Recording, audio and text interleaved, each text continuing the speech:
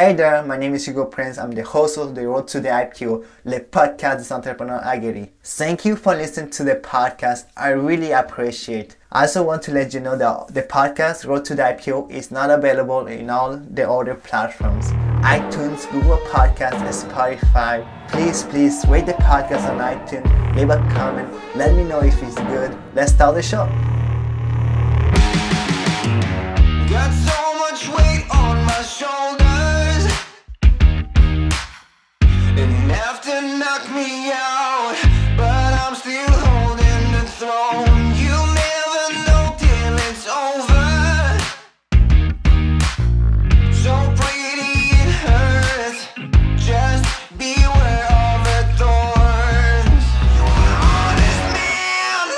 Road to the IPO, le podcast des entrepreneurs aguerris. Today's podcast is in English, and I have the great honor to have on the show Kevin Kleiman, CEO and co-founder of Kumi. Hey, Kevin, how's it going? Good. How are you doing? Thanks for having me. Appreciate being here. Thank you. So for those who don't know you, can you introduce yourself? Sure. My name is Kevin. I am co-CEO of Humi, and we build an employee system of record for Canadian SMBs. So that's HR, payroll, and benefits, one simple spot to do all three.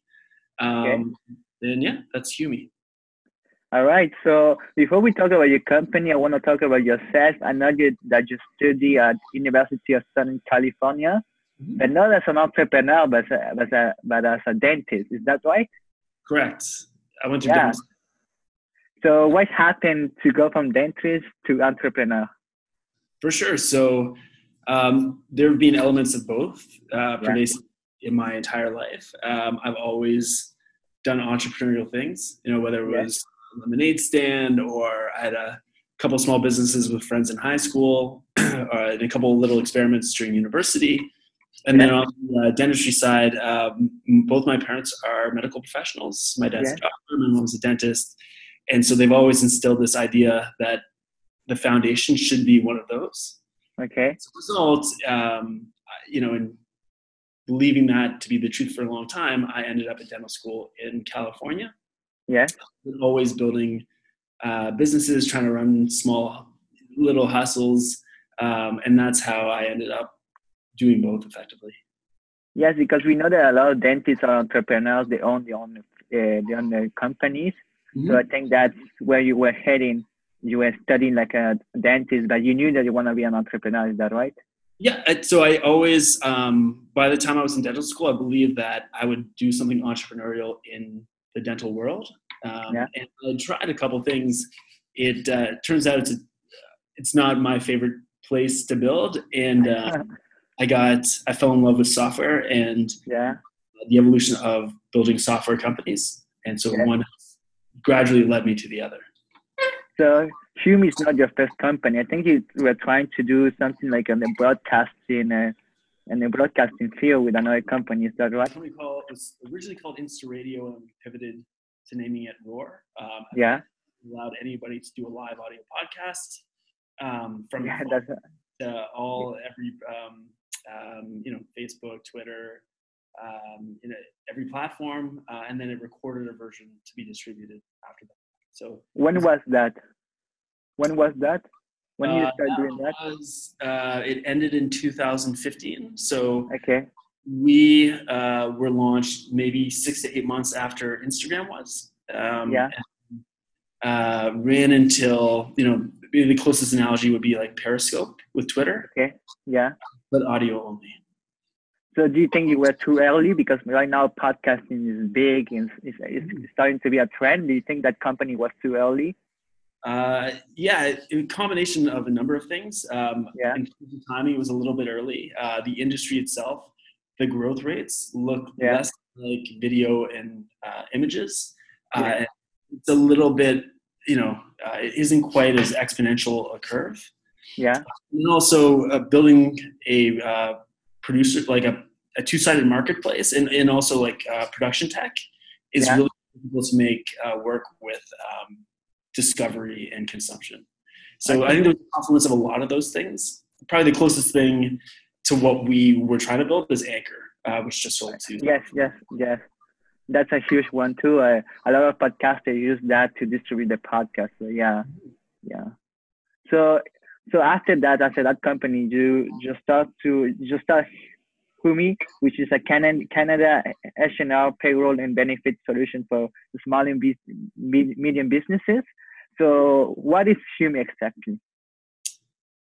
So after that company ended, and this will tie nicely to the intro, there was a period of learning of maybe half a year where I got really interested in SaaS, but I also went back and was working as a dentist to support myself. Okay. And at the time, there were two companies that were growing faster than any SaaS company had grown before, Gusto and Zenefits in the US. And the more I learned about the companies, the value proposition, the business model, how they were being built, the more I fell in love with the idea of a company like that. And at the same time, I was realizing that there was an opportunity to build a company in Canada that would hit the 100 million annual revenue target, which a lot of SaaS investors are looking for. Yes. The combination of the two led me to say, let's go for it, find some people, start building. So you're based in Toronto, is that right? Correct. Right now? Correct. So you talk a lot about the small and medium businesses because that's where your market is. So how does Humi benefit them? How does Humi benefit the small and medium companies? Mm-hmm. So as you probably know, managing employees is probably the most important function of every single company. It doesn't matter what your company does, what the timing is. It's very likely that the performance, of your employees will determine the outcome of the company in a lot of ways. Yes. Humi functions on a number of different levels. For most companies, it functions on the most basic level of automating and simplifying really important mission critical tasks that are involved with managing employees, getting documents signed, being compliant, making sure time off is tracked, payroll is done, properly, on time, and well.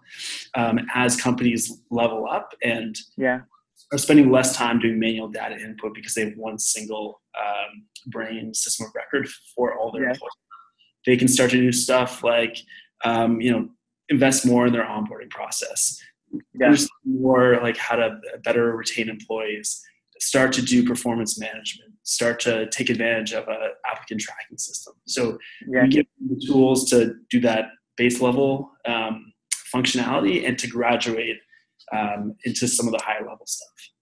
Yes, because I think it's great. There's a lot of entrepreneurs that start their business and they want to start like something small. And with Humi, that would help them, something that would take care of the human resources. Because as you say, there's a lot of job taking care of employees. So that's a good solution. And I also want to thank Ethan that he put the contact. So I think he's one of your clients too. So he's happy with that. Yeah, Ethan, he's got a cool business and they use Humi as well. Yes. So I saw something really cool on the website when I was looking at your company. So there's the LV Human Resources Virtual Reality. So the world's first augmented H&R experience using virtual reality. What's that exactly? Because it sounds cool. It sounds cool. It's actually an April Fool's joke. Yeah, okay. Well, that sounds cool. But it, to your point, it touches on a lot of ideas that are prevailing HR today. So obviously VR is kind of a hot thing, and so is work from home culture, work remote culture. Mm-hmm. We can bridge the two within the context of an April Fool's joke by building something that would allow people to feel like they were in the office at home. Yes. Yeah, that sounds cool. Yeah. But the idea is really real and something we think about on a lot. How do we allow people, given all the tools that they have, capabilities of new next generation platforms like us, like Zoom, we're using today, to improve the way they work and the fashion that allows them to be have a greater overall satisfaction without any loss in productivity or increase there. Yeah. So let's talk a little bit about that. So working from home, you're talking about the benefits. Do you think that most companies should start giving that time to their employees anywhere, like small or big? They should stay at home. Let's work with the tools. Do you think that's a good idea? I think it's very company dependent. Okay. the job of a company and any manager is to make sure that what an employee wants and what the company needs are aligned. Okay. And there's some companies where that just wouldn't work with a remote working policy.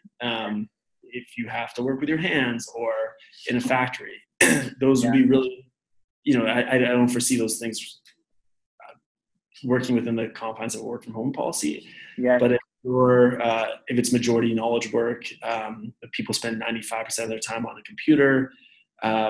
Those are situations where you can create an environment where it's as effective remote as it is in the office. And if that works with the culture and the type of people who work there, then I think it's a fantastic idea, because commute is a huge waste of a lot of people's time in life. Yeah. And, employee happiness is incredibly important to retaining people long term. If they can spend 20, 30 minutes with their family or doing other things that are important to them, that makes it. And it could be that could be the reason why they stay at the company for another 6 months or 2 years.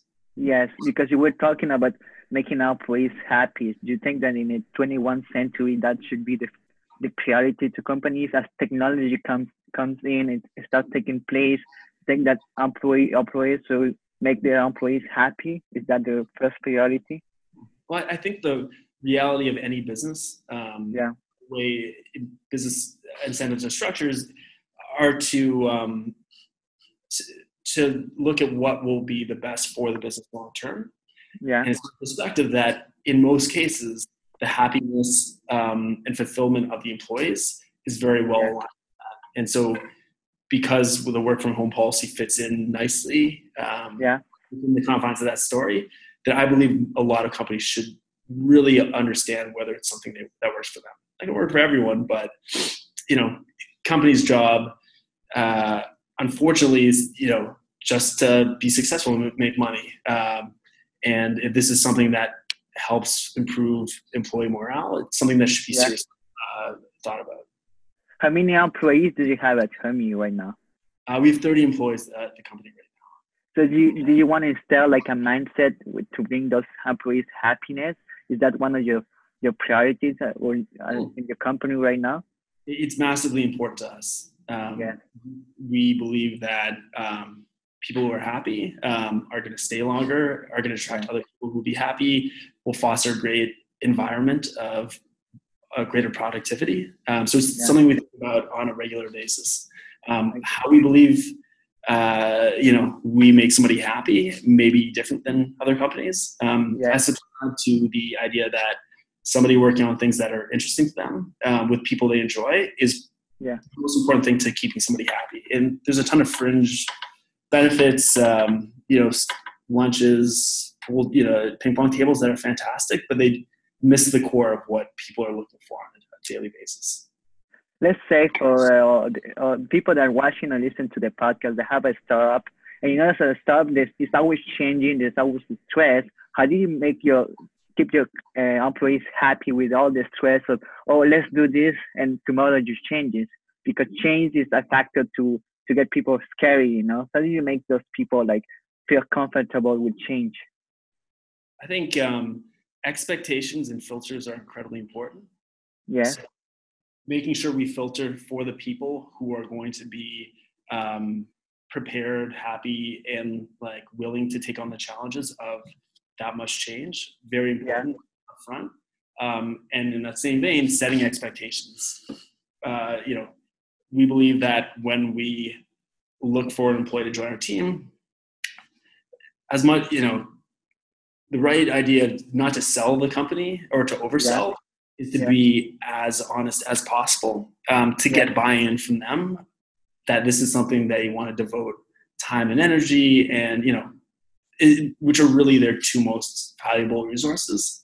So we're extremely upfront and brutally honest about the challenges, how, working in an early stage, fast-moving company will affect their lives, and then the type of a commitment that is necessary. Okay, good. So before we go to the last segment of the podcast, I just want to let people know where they can contact you, which platforms are you on, so they can maybe talk to you. Sure. Twitter is probably the best. I'm on there at KKLIMAN, K Kleiman. Yeah. Or just shoot me an email, just Kevin, my first name at humi.ca. Okay, perfect. So we're gonna put all the links on the description so if people want to contact you.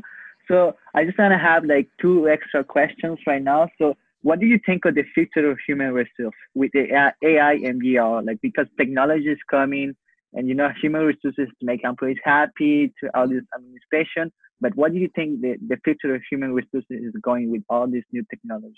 Mm-hmm. So I think so there's a lot of talk early on with single, employee management systems that combine all these things, that you're not going to need an HR person. But the truth is, in my mind, a little bit different than that. I think it actually frees up time and resources to be able to focus HR energy, which is exceptionally important. I don't think anybody should be fired. You should be eliminating that role, or you should be adding to it. And those people should be spending more of their time on the things that really move the needle forward for the business. And the vast majority of cases, that's how do we find the best people for the jobs that need to be done? How do we keep the people who are, within the company? Yeah. And then how do we challenge and filter, our existing employee base so that we know we are continually having the right people for the right jobs. Okay, so you mix technology and people together so to make a strong base. Because both of them, the ML AI stuff, it isn't to make decisions for you, it's to help you make better decisions. All right, thank you. And the last question I have for those that listen to the podcast and watching, what did you learn for your past companies that you bring to Humi? Yeah, so for me, it was that the people are the most important part of the company, bar none. Yes. I said before, you could have a great idea, perfect timing, in an exceptional market. If you don't have the right people, it's not going to matter. So focus on, not only getting the great, the right people, but also knowing who are the right best people for you for those that need to be done. Yeah. So the biggest lesson you had is people, because people are business. People are the core of your business, and you have to take care of them. Spend more time up front understanding the roles necessary, the skills involved, and then also spend more time prospecting for the right people to be leaders in those sections. And proper senior leadership is 6 to 12 months recruiting. So be prepared to build relationships and listen to them for a long time before they bear fruit. All right. Thank you very, very much for accepting the invitation on the podcast. I appreciate. So we have Kevin Kleiman, CEO and co-founder of Humi, on the road to the IPO. Thank you very much. Thank you. Thank you, Kevin. Take care.